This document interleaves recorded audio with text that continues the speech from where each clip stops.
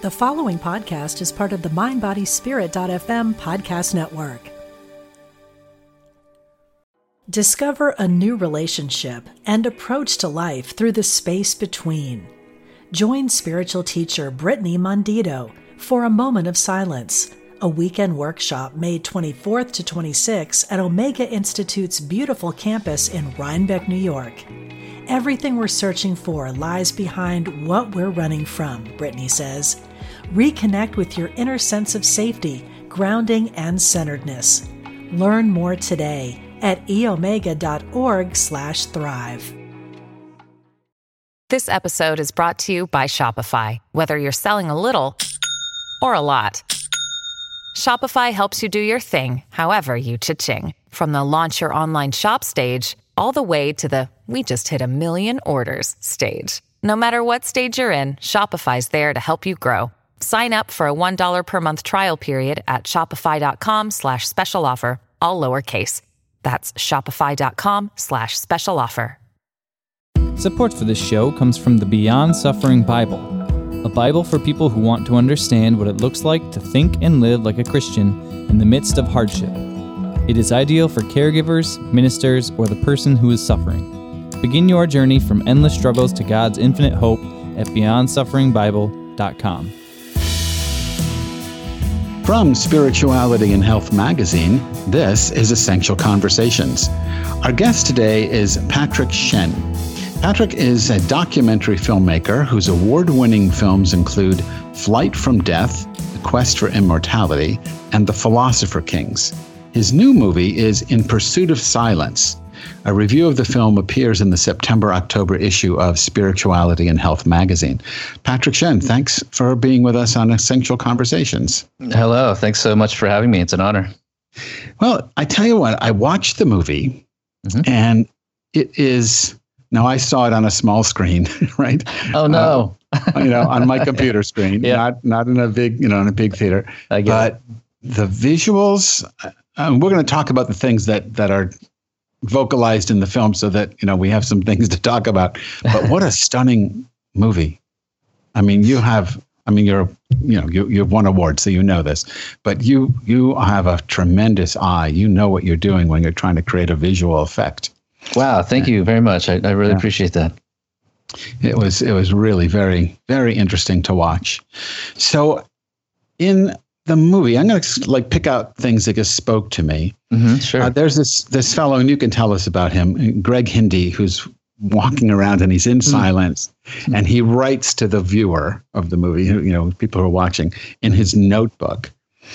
And he writes, in the last third of the movie, he writes this: people wanted a reason for the silence, an explanation. Now, he's not talking about the movie. He's talking about what he's doing. You can expand on that. But he says, people wanted a reason for the silence, an explanation. I felt that it was self-explanatory. So tell us what he's doing, and if you have an explanation for what he's doing. Yeah, that's an interesting comment because it really parallels our own experience of making the film, because when we set out to make this documentary, and documentaries, of course, historically are attempts at trying to illuminate an audience or demystify something, right, for an audience, to educate an audience about something. And we knew from the outset that this would be a problem for us. It's a problem for a subject as massive and as sacred and as abstract as silence. That is, I think many would agree that's perhaps best left to the imagination, best left to the mysterious. And so we knew from the get-go that it would be foolish to make a film that was truly entirely about the subject that attempted to define it completely for an audience, if there even is such a possibility. So I think that's what he's sort of getting at. I think silence is one of those materials, one of those experiences, and there's 1,000 different ways to talk about silence, right? But it's one of those experiences that is best left to be experienced rather than discussed and picked apart. There's only so much talking and discussing and intellectualizing you can do before one is just forced to step into that engagement with silence themselves and understand the benefits of silence and what it can open up within us, and how it can open up a whole world of possibilities externally as well. What took you to this? I mean, what was it about silence that was so intriguing for you personally? Yeah, that's interesting too, because I'm not sure I knew exactly from the get-go. It was I was intrigued with the topic. I understood that there was a lack of it, a lack of silence in my own life. And I knew that people had talked about silence throughout the ages in this very sort of respectful, sacred sort of manner. And so it began just as a curiosity of mine. It wasn't until I watched a film called Integrate Silence. I believe it was 2007. Integrate Silence is a beautiful 3.5-hour meditation on the lives of monastics. And that's when I began to think about silence as something other than an acoustic property, the 0 decibels silence, but something that had these existential or metaphysical kind of implications to it. And so that's when I really began thinking about it.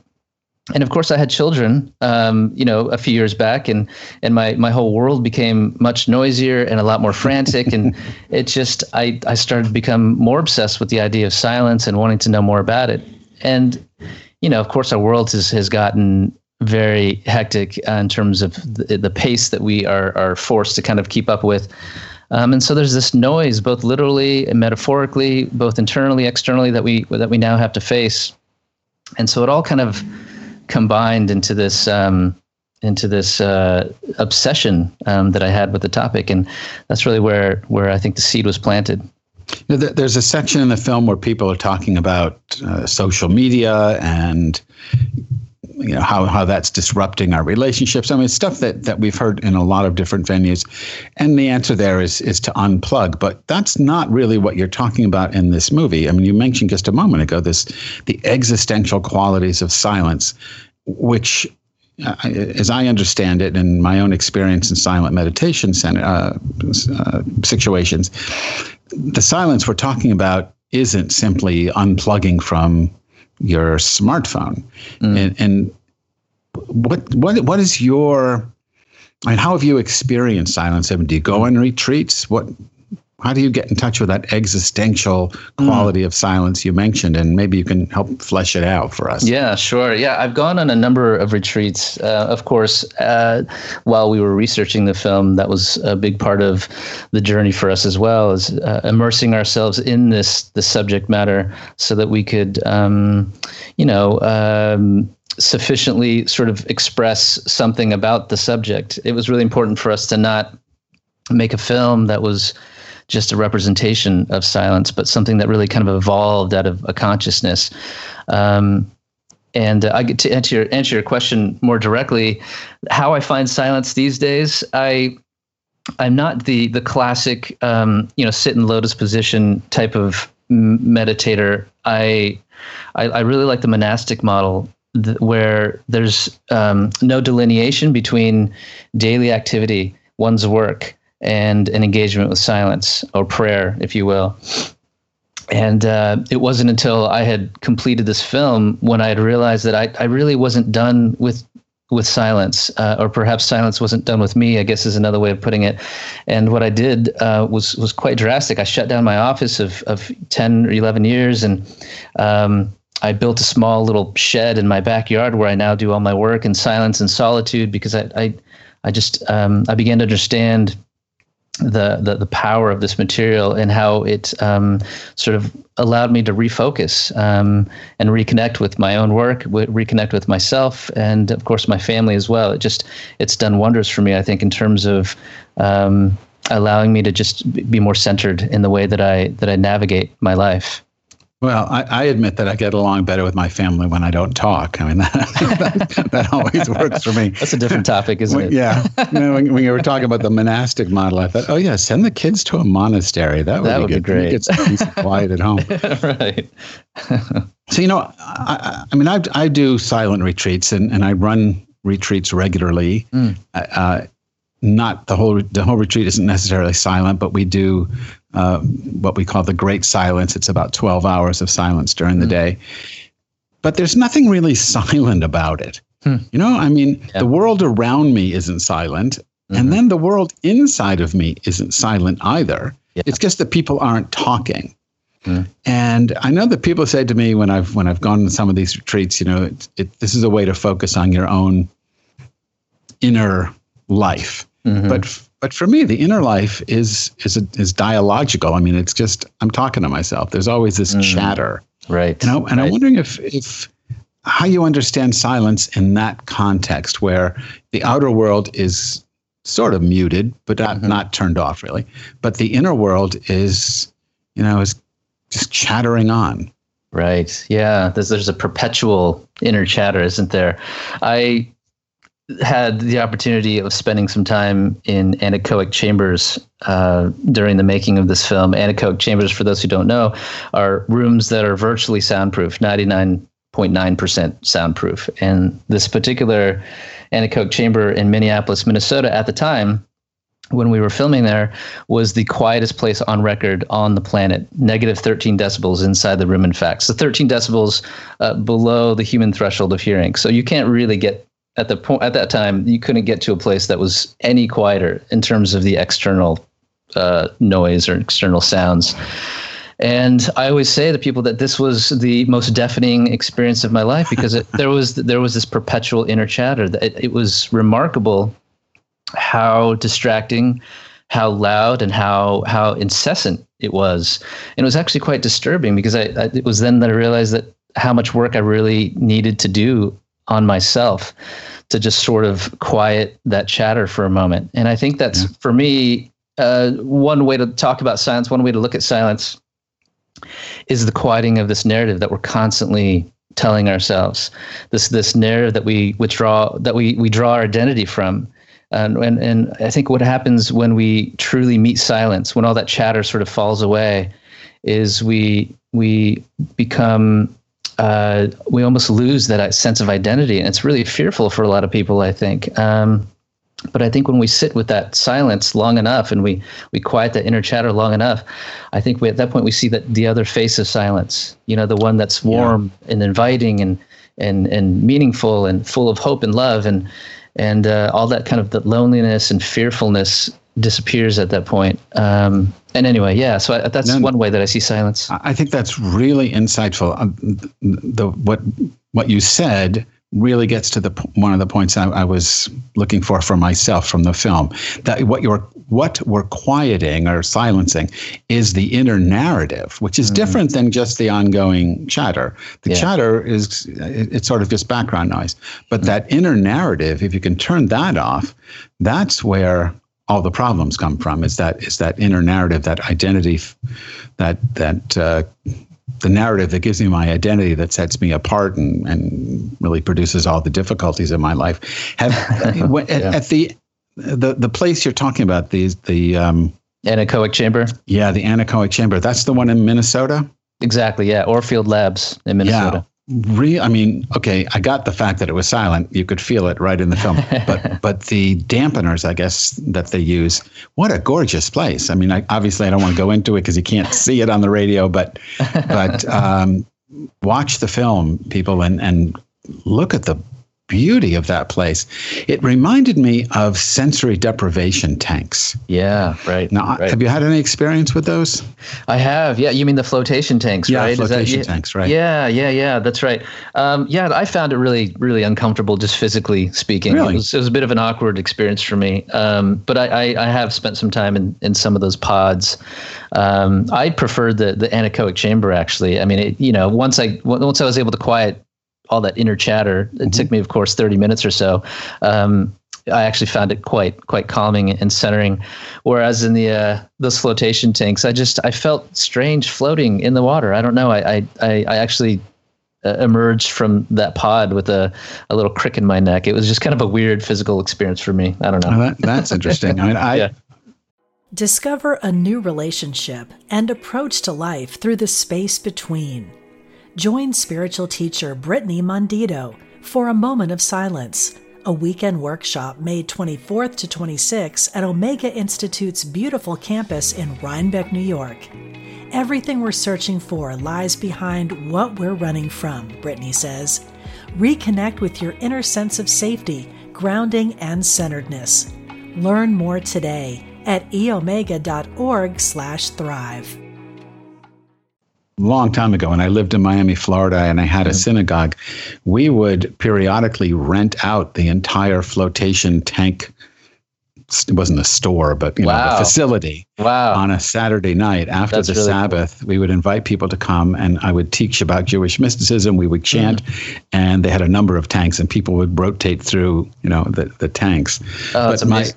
My first experience, when I just was trying to learn about it before I, took other people there, my first experience, really briefly, you're in there for an hour, and I thought it was the loudest place I'd ever been. I thought there was something wrong with the tank. Yeah. And when I complained after it was over about I heard the plumbing and the flushing of toilets, and oh wow, and the guy said, not very soundproof. No, the guy said it's totally soundproof. What you heard was your blood flowing through your body. Wow. I had never heard the inside of, that. It was mind blowing. I mean, I eventually learned to tune it out, but just even that, being in a place that was so silent that I could hear the inner workings of my physical being. I mean, that was pretty intense. Silence is a powerful tool for this quieting the narrative of self and then, moving into this greater reality. In the film, you quote, you talk to a lot of interesting people, but one happens to be one of my, I've never met him, but just someone I really admire, Pico Iyer. And fantastic. He said, amazing writer, just a human. Yeah. So he says, I'm quoting him from the movie, retreating from the cacophony of the world is stepping toward everything that is essential. Then I skip a sentence. Then he goes, it's about loving the world again. Wow, that is powerful. Retreating from the cacophony of the world and stepping toward everything that is essential. I don't know if you can put this in words, but how would you help us understand the everything that is essential? Yeah, that's how could you follow that up? I think Pico really sums it up beautifully right there. Another thing that Pico talks about is how many of us are living our lives just 1 inch away from the canvas of our lives. So if our lives were a canvas, we're just standing an inch away from it. And I think one thing that silence does, it allows us to take a step back, right? And allows us to see the entire picture, all the sort of minutia of life, all the little mini crises that happens throughout our days, all of a sudden become small and unimportant again, as they should be. So I don't know. I don't know if I could sum that up and touch upon. I'm not smart enough and enlightened enough, I think. I should ask him. Right. I think you should. That wasn't fair, maybe, but. Yeah. But I think there's an unspoken aspect of our reality on the planet, and we all know this. But I think we don't spend enough time accessing it. Or even considering the role that it plays in our lives. And I think that's a huge mistake. I think that's maybe in part what he's getting at there. Yeah. I'm sure, I agree with you 100%. I have an odd question to ask you. At least it seemed odd to me when I thought of it. And, the film has, besides being visually powerful and I loved when you actually gave us snippets of John Cage's, 4:33 silent concert, which is just phenomenal. And I loved watching the audience. What were they doing with that silence? But while so you're doing that, and then people are saying these very powerful things like, Pico Iyer just did about, leaving the cacophony of the world is stepping toward everything that's essential. Have you talked to deaf people about this? I have on occasion. We actually interviewed a really fascinating sound artist of all things, who also happens to be deaf, and was doing this really interesting work looking to kind of re-examine her relationship with sound through vibrations and allowing those vibrations to paint pictures. And it was really fascinating stuff. Ultimately, it was just too much for the film. At the end of the day, we wanted the film to act as an invitation into the subject matter, not be this comprehensive, thing about it. But yeah, I found there's a whole nother film to be made, I think, about deaf people's experience of silence, because even for them, it's anything but silence. In the absence of external noise, our bodies sort of begin to make sounds, and there's a sense of sound, like even in the anechoic chambers, I heard all sorts of strange sounds. It wasn't just my own body and my blood flowing and whatnot, but there was ringing in my ears and all sorts of things that my body sort of created in that void, because I think that's what our bodies are designed for, right? We're designed to understand the world through these sort of sonic cues, and where we get the sort of understanding of our position in a particular space, right, by understanding how long it takes for the sound of our voice to reflect back to us from the wall.